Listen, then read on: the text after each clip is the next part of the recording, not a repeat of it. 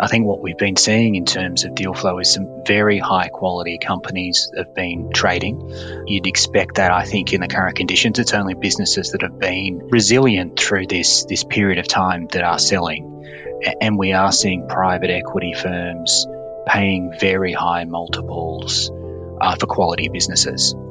And I think we've seen very different deal dynamics, post-COVID, to use that term, than we did pre-COVID. Where buyers of businesses have gone out to a very small group of lenders to seek financing. And we've been the beneficiary of that, given our long-standing relationship with a lot of sponsors, private equity firms in Europe.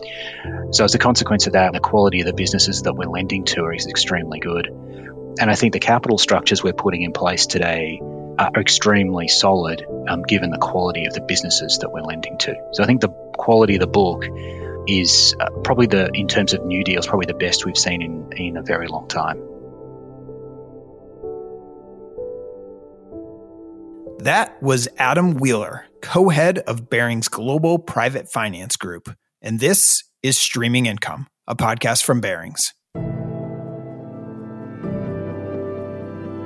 I'm your host, Greg Campion, and I'd like to welcome you to episode number 6 of season 4 of Streaming Income. All season long, we are diving deep into the factors shaping today's markets across asset classes like EM debt, high yield, private credit, real estate, and more. Remember, if you'd like to receive our latest insights as soon as they become available, you can follow us by searching Streaming Income on Apple Podcasts or Spotify. My guest today is Adam Wheeler, co-head of Global Private Finance at Barings. Based in London, Adam oversees the firm's European and Asia Pacific private finance operations. The European platform that Adam leads has invested 9.2 billion euros across 190 companies since its inception back in 2005, including 1.8 billion euros invested over the last 2 quarters alone. Our conversation today focused on the European middle market lending space. Specifically, we talked about where things stand today when it comes to pricing and competitive dynamics as the region and the world begin to heal from COVID. We also discussed the outlook for defaults in private credit portfolios and ways for investors to think about managing this risk. And we explored the proliferation of ESG in the middle market lending space and some of the innovations that Adam and team are seeing and in some cases driving. Finally, we talked about what's next, from the increasing prominence of strategic level partnerships in private credit to the outlook for pricing, deal flow, and competition in the coming years. So with that, please enjoy this conversation with Adam Wheeler.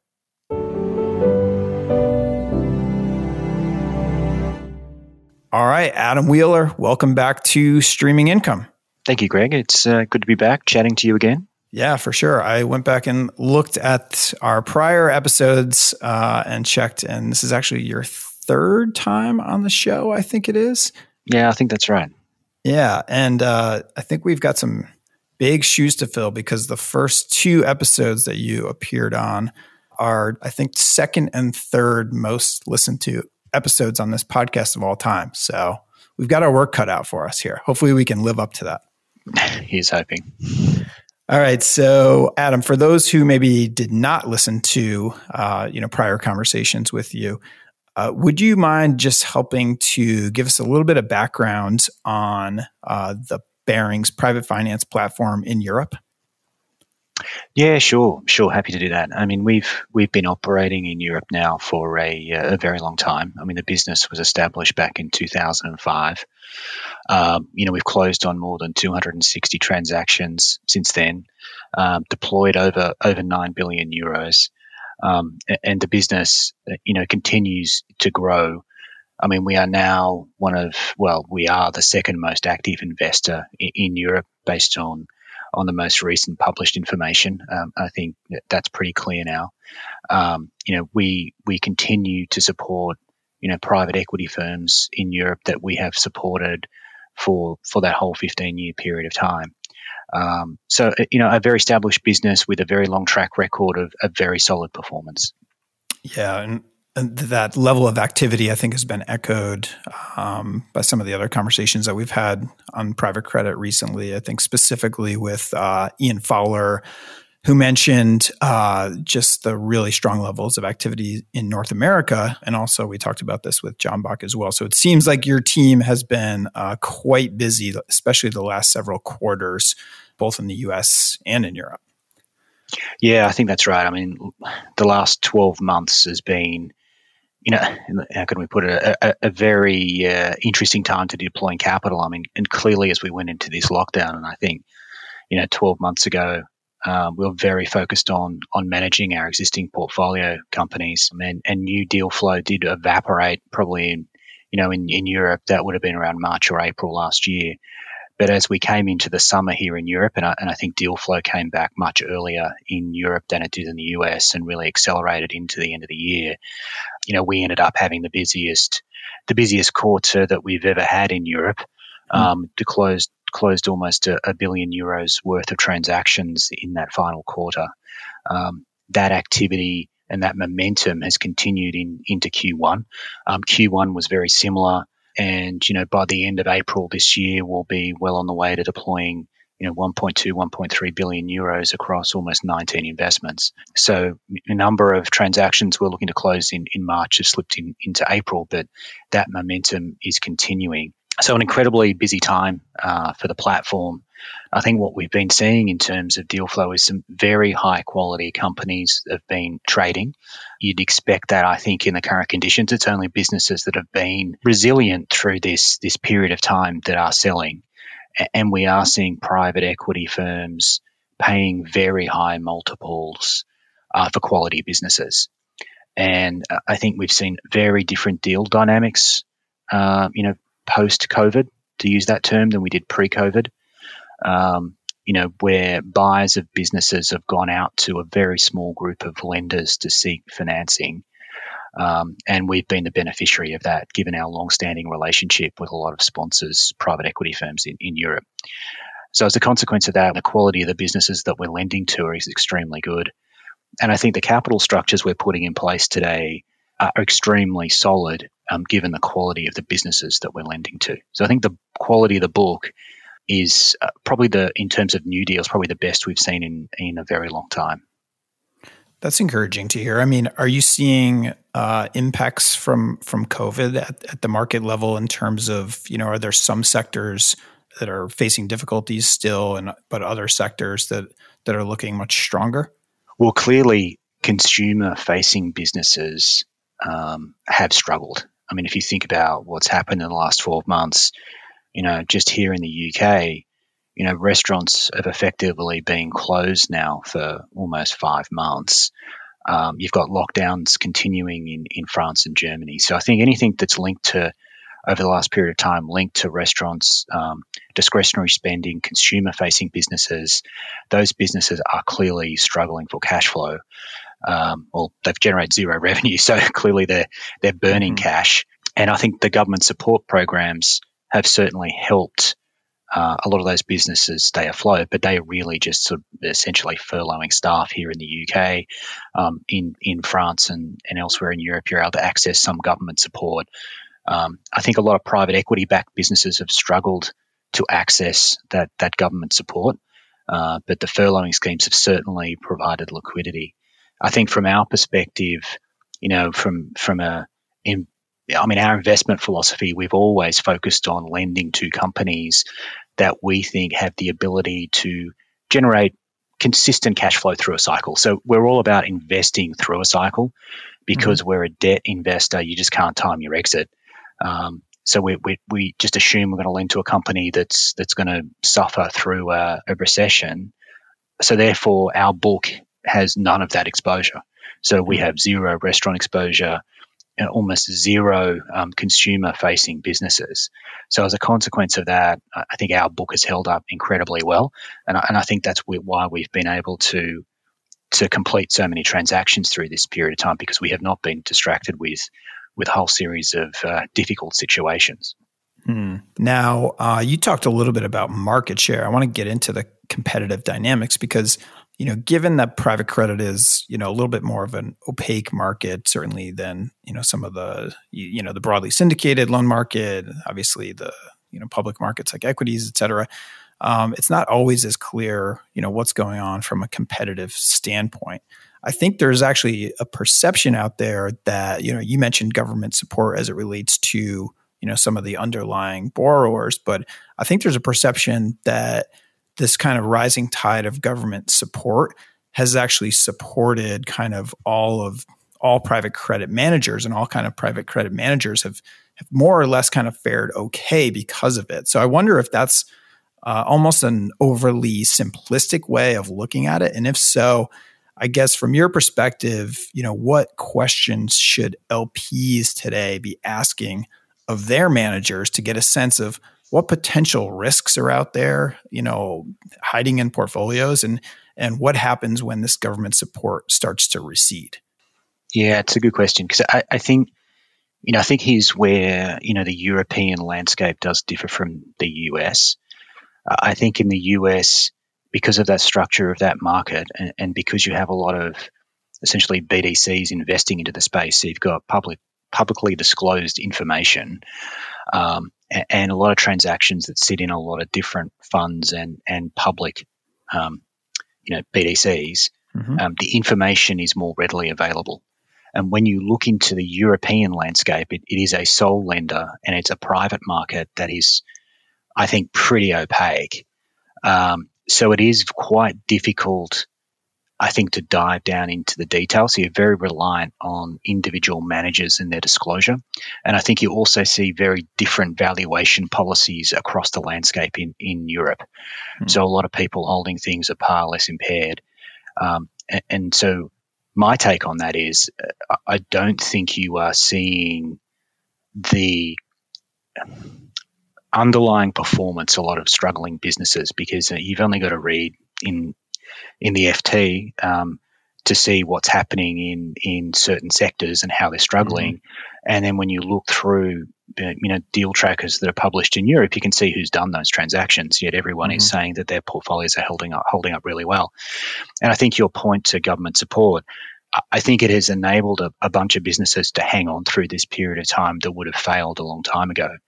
But from our perspective, lending to a restaurant was never a good idea pre-COVID, because it's a super competitive space where it doesn't take much for it to go wrong, for it to unravel underneath you. And I think as a debt provider, that's not where you want to be. So I do think you will start to see, as governments wind back some of the furloughing schemes that you see in the UK, and where governments are looking for those loans to be repaid, I think then you will start to see more problems emerge within portfolios. Okay. So I think that will happen. And I think when we talk to investors, I think smarter investors ask us to think questions like, so, how many companies in your portfolio are not current pay? How many times have you had to inject cash into companies to support them during this period of time? How many times have you reset covenants? Have you had any payment defaults? Like specific questions down at the portfolio level. And I think that's where you need to go to really understand what's going on. That makes a lot of sense. I mean, one of the things you mentioned earlier is this kind of idea of private equity sponsors, maybe, I don't want to put words in your mouth here, but consolidating their list of lenders. Is that an actual dynamic that you're seeing? And then, are there impacts of that in terms of, adverse selection, that sort of thing for managers who maybe are not on that list? Yeah, I think that is absolutely the case in Europe. You are definitely seeing a bifurcation of the direct lending market, where what you're seeing is a small group of lenders providing or completing most of the transactions, and then a very long tail of people who are completing deals really as a consequence of that small group at the top saying no. So what we've seen over the last 6 months is less competition for transactions. I'm not saying there's no competition, there clearly is, but sponsors are going to a narrower group of people, and they're going to people that they have worked with before, where they know, the style of that direct lender, and they know what they're going to get basically, and they want to work with people who follow through and say what they can do, or follow through on what they say they will do, which I think in this market is incredibly important.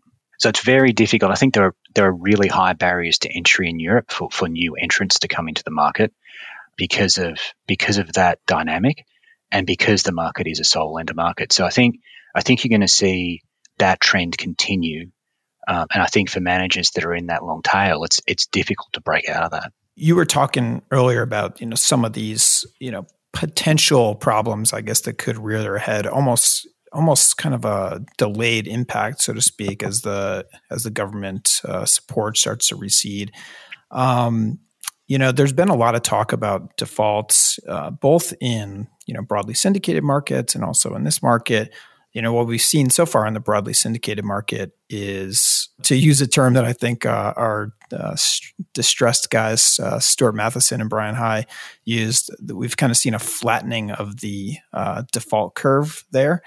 So it's kind of been pushed out several years, but they still think that defaults will ultimately occur. That's in the kind of more broadly syndicated market. Now, in your space, a lot of the talk has been around, okay, how do you deal with stressed and distressed situations? And there seem to be different schools of thought out there. And I see a lot of managers talking about, having workout groups to manage, bankruptcies and stress situations. What's your take on that? I mean, you've been in this industry for quite some time. You've seen multiple cycles. Tell me kind of your overall view and philosophy there. Yeah, I think it's really important to have people within your team that have experience in difficult situations. So when we've got a deep team here in Europe, where the senior members of that team have worked through many cycles and many difficult situations. I think one of the advantages we have at Barings is, I mean, you mentioned Stu. I mean, we have access to the distressed team and their experience in the space, and Stu sits on our investment committee as a consultant during difficult situations. But what we don't have, and what I don't think is a great idea, is that banking model where you set up effectively what's colloquially known as the bad bank, where you throw transactions across to the bad bank to work out. I think if you're in a direct lending group, and you feel the need to have a workout team of 6 to 8 people, I think there's something wrong with your asset selection, because you just shouldn't have that many transactions going wrong. I mean, when I look through our history in this space, we've done 250 investments across both the mezzanine and senior space, and I can count on one hand the number of difficult or distressed situations we've been in. And the outcome we've had from those has been good. So I just don't think that's necessary. I think if you feel the need to fill out a group there, I think you're doing something wrong on the way into transactions, because it's on the way in. I mean, direct lending is all about asset selection, because you're going to own it for the life of a transaction. And I think you need to have a very clear investment philosophy or understanding of what you look for in an asset when you're going to own that asset for 5 to 7 years. And I think that's all about avoiding businesses that are cyclical in nature and looking to lend to companies that you think are more at the defensive end of the spectrum, with good equity buffers behind you, with good cash flow generation, that de-lever over time. That's what you should be looking for. Yep, that makes a lot of sense. And I mean, I can very clearly see how the top of the funnel, so to speak, in terms of the deals that you're doing from the get-go and the criteria that you have up front very much impacts, the ultimate need or lack of a need for, workout group. Yeah, exactly. I mean, this direct lending is all about sourcing as many opportunities as you can. So to use your expression, funnel is a good one. You want a very, very broad funnel, so you can be, super selective about what you do, with a very clear view at the outset of the types of things you want to see in transactions. And that's for new portfolio companies. And I think one of the benefits we have is, because we have such a big book today, I mean, we're approaching 80 80 issuers within our book, each of those businesses is also looking to do stuff, so to buy other things, which means they're looking to borrow more money for us. So, about half the deal flow we do in any year comes from our existing group of borrowers. So that, again, that just generates more deal flow for us, and ensures that we can be even more selective about new portfolio companies that we lend to, because we're not driven to search for transactions to invest in. Adam, one of the areas that's developed tremendously in recent years across all asset classes really has been ESG. So I know that you and the team have been early movers with regards to structuring ESG criteria into transactions. So tell me about that and how you expect that to develop from here. Yeah, ESG is clearly an important topic for a lot of investors in our platform. It's not a new topic for us. We've been looking at ESG as a filter and part of our investment analysis since 2016. So it's not something new. So it's embedded in our decision-making process. We have an ESG committee across the whole of Barings. We have members of the private finance group that are part of that committee. So it's something that we take seriously. And yes, you're right. We've been one of the pioneers in the space. The press picked up on a transaction we did last year and labelled as one of the first green unitranche transactions in Europe. I should say the first. Explain what a green unitranche transaction is, if you don't mind. Well, so I won't go into the nitty gritty, but basically in the loan document, you set out a number of criteria that if the company meets across a range of ESG criteria, if the company satisfies those criteria, then they get a step down in the margin on the loan. So it's to encourage the right behaviours within that portfolio company, and we're rolling that out, including that structure in most transactions that we do now.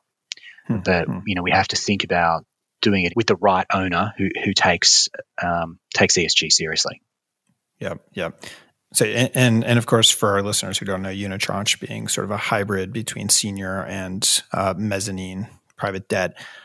So are you seeing other lenders out there kind of active in this way? Or I'm just curious, again, with your perspective and view on this market and how you've seen it develop over decades, how do you think it's going to play out from here in terms of, ESG, being further embedded into some of this loan documentation? Look, I think that's certainly the trend. I think that it's beginning to become more prevalent in loan documents, and I think investors are encouraging us to report more detail around ESG, which we've been doing for a while. So I think that is here to stay and only going to expand. And I think private equity firms are also taking ESG quite seriously in how they're assessing companies, but also forcing a lot of their portfolio companies to provide heightened reporting. I think as a lender, we encourage borrowers to act in the right way through that structure. And I think what we've seen is other lenders in the space have copied that approach and implemented it in some of their transactions. So I think it is going to become quite common across the European landscape. Interesting. Well, that's a development we'll look forward to following really closely.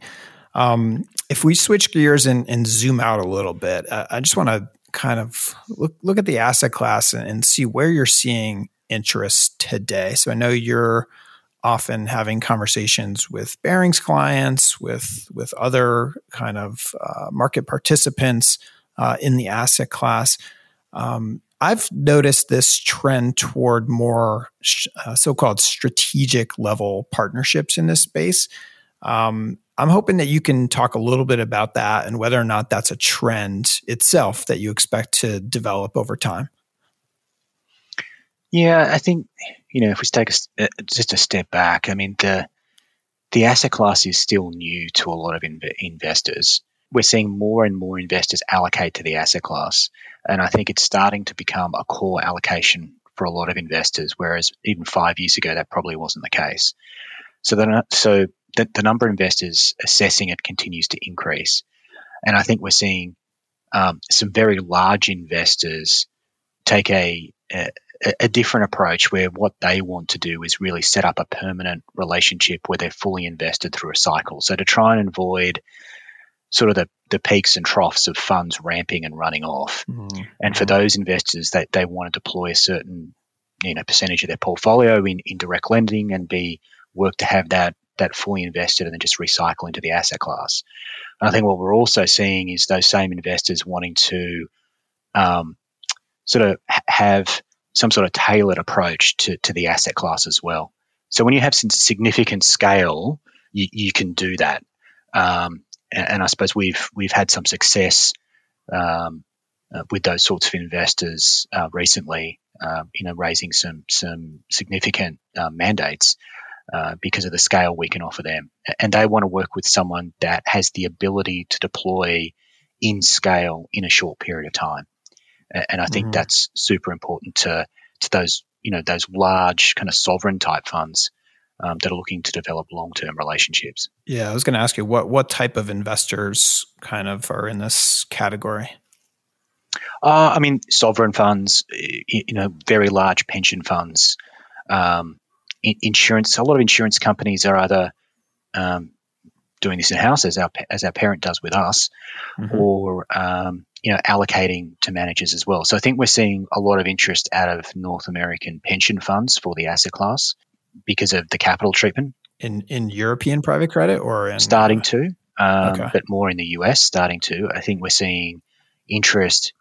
We are seeing interest out of US pension funds in European private credit probably for the first time. When I say the first time, I mean probably in scale for the first time. Okay. Our investor base in Europe is predominantly European pension funds and insurance companies. Okay. Is there historically been sort of a home bias in this asset class? Look, I think that's a fair statement, and I think a lot of that has got to do with various interest rates for European investors. I mean, interest rates in Europe have been low, and the cost of a European investor to get access to a US dollar based fund means the hedging costs basically swap out any of the benefit.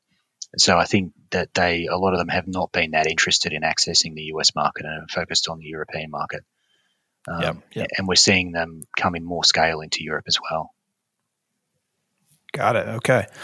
Well, Adam, we've moved very efficiently through this conversation. So I want to just finish up with a kind of a broad, open-ended question for you here. And that's basically, I'm curious what you think is next for this asset class. And of course, thinking about it from an investor's point of view, an LP's point of view, and whether or not it could be an attractive place, to invest over, let's say, 3 or 5 years. I'm curious what's next and maybe what investors should be watching or paying attention to in the months and years ahead. Yeah, I mean, I'm actually quite excited about where the asset class is today. I think if I just talk about the European landscape, I think we're going to see I'm excited because I think we're on the right side of that trend. I think we're going to see a consolidation of managers. So I think what you're going to see is a small group of managers become quite large over the next 3 to 5 years and really consolidate their position. And what I think you'll also see is just because of the structure of the European market here, where you are sole lender, you see very different portfolios across individual managers. So I think as a consequence of that, you're going to see quite a range of performance across the manager universe. So I think at a macro level, you'll see okay performance, but you'll see some really poor performing managers, and I think you'll see some really solid performance amongst a group of managers as well. So I say all that because I think manager selection makes so much difference in this asset class. You can't just buy an index in direct lending. The manager constructs a portfolio for you based on the deal flow that they can generate. So that manager selection here is just super important. And I mean, maybe that's why I'm excited about the opportunity set, because I can see us being really well positioned to take advantage of that dynamic over the next 3 to 5 years here. So I think it can be a really attractive asset class for the investor base, because if the manager does his or her job correctly, you should be able to generate pretty consistent returns through a cycle. With limited volatility, just because of the nature of the asset class, and deliver consistent cash flow on a quarterly basis to that investor group, which is really what our investors are looking for us to do. So Yeah. I think it can form, a significant allocation for illiquid credit for people. Absolutely. Well, that's great. That's great context. Thank you for providing that. And thanks for, running us through all this. I feel like we covered a lot of ground in a short amount of time. So very helpful to hear about the competitive dynamics, how ESG is factoring in and where that might go. And even, some of the investors and types of investors who are, getting even more involved in this asset class. So it's one that, we continue to talk about on this podcast regularly. I know we talked up front about how this is your third time on the show, but gosh, we've probably done almost 10 private credit podcasts now, but it's great. I love it myself just to stay on top of what's going on in this market, because it's not often one that you can just open up the Wall Street Journal or Bloomberg and get a complete feel for what's happening. So thank you, Adam, for sharing your expertise as always, and we'll have to get you back on the show again sometime soon. Thanks, Greg. Always happy to. All right. Thank you. Talk soon.